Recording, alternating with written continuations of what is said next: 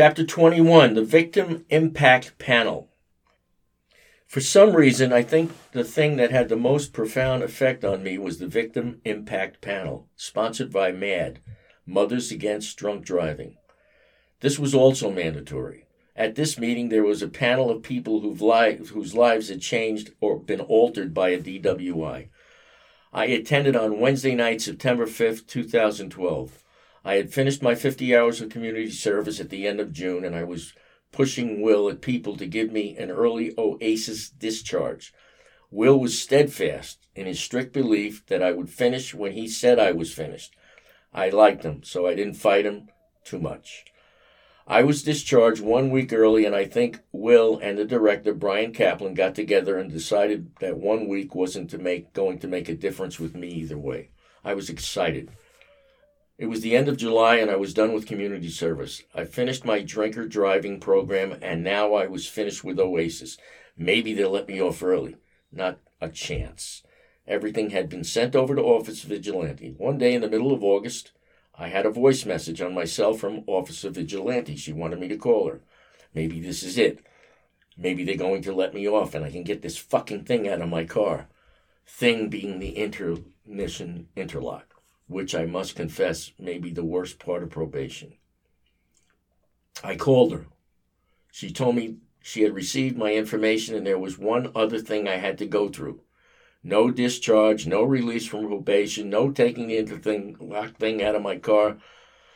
There was disappointment in my voice, and I said something stupid like, "You didn't tell me." She replied, matter of factly, "Mr. Palermo, you seem to feel you have deserved some kind of form of entitlement because you finished these things early."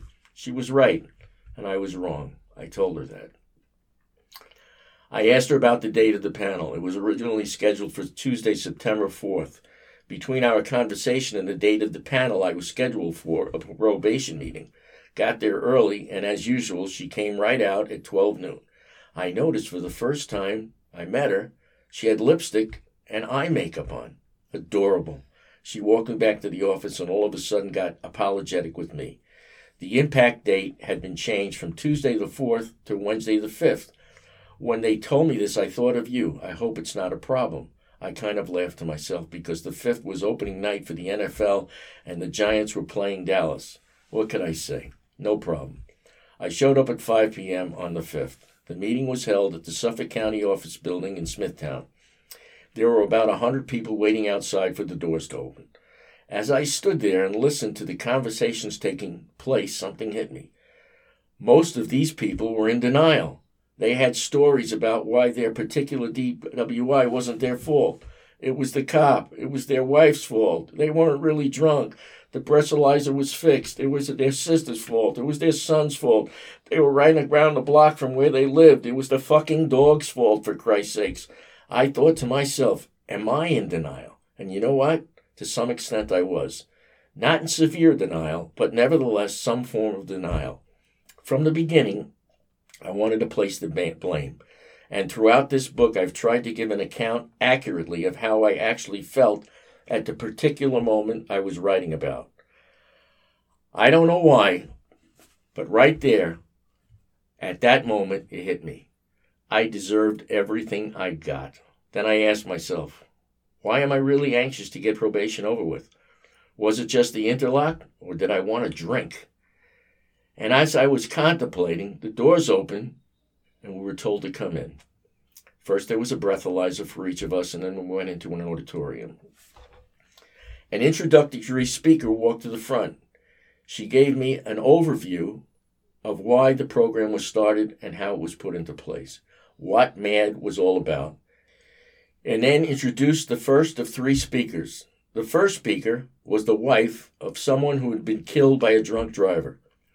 She went through how she was informed about the accident, how it affected their lives and the lives of her family, and she told us a little bit about the man's life. Coincidentally, he was a high school and college wrestler and a few years older than me. I found it interesting that he, too, had wrestled at Nassau Community College. The second speaker told about an incident that killed another member of a family. The third, and most dramatic, was a woman who lost her son.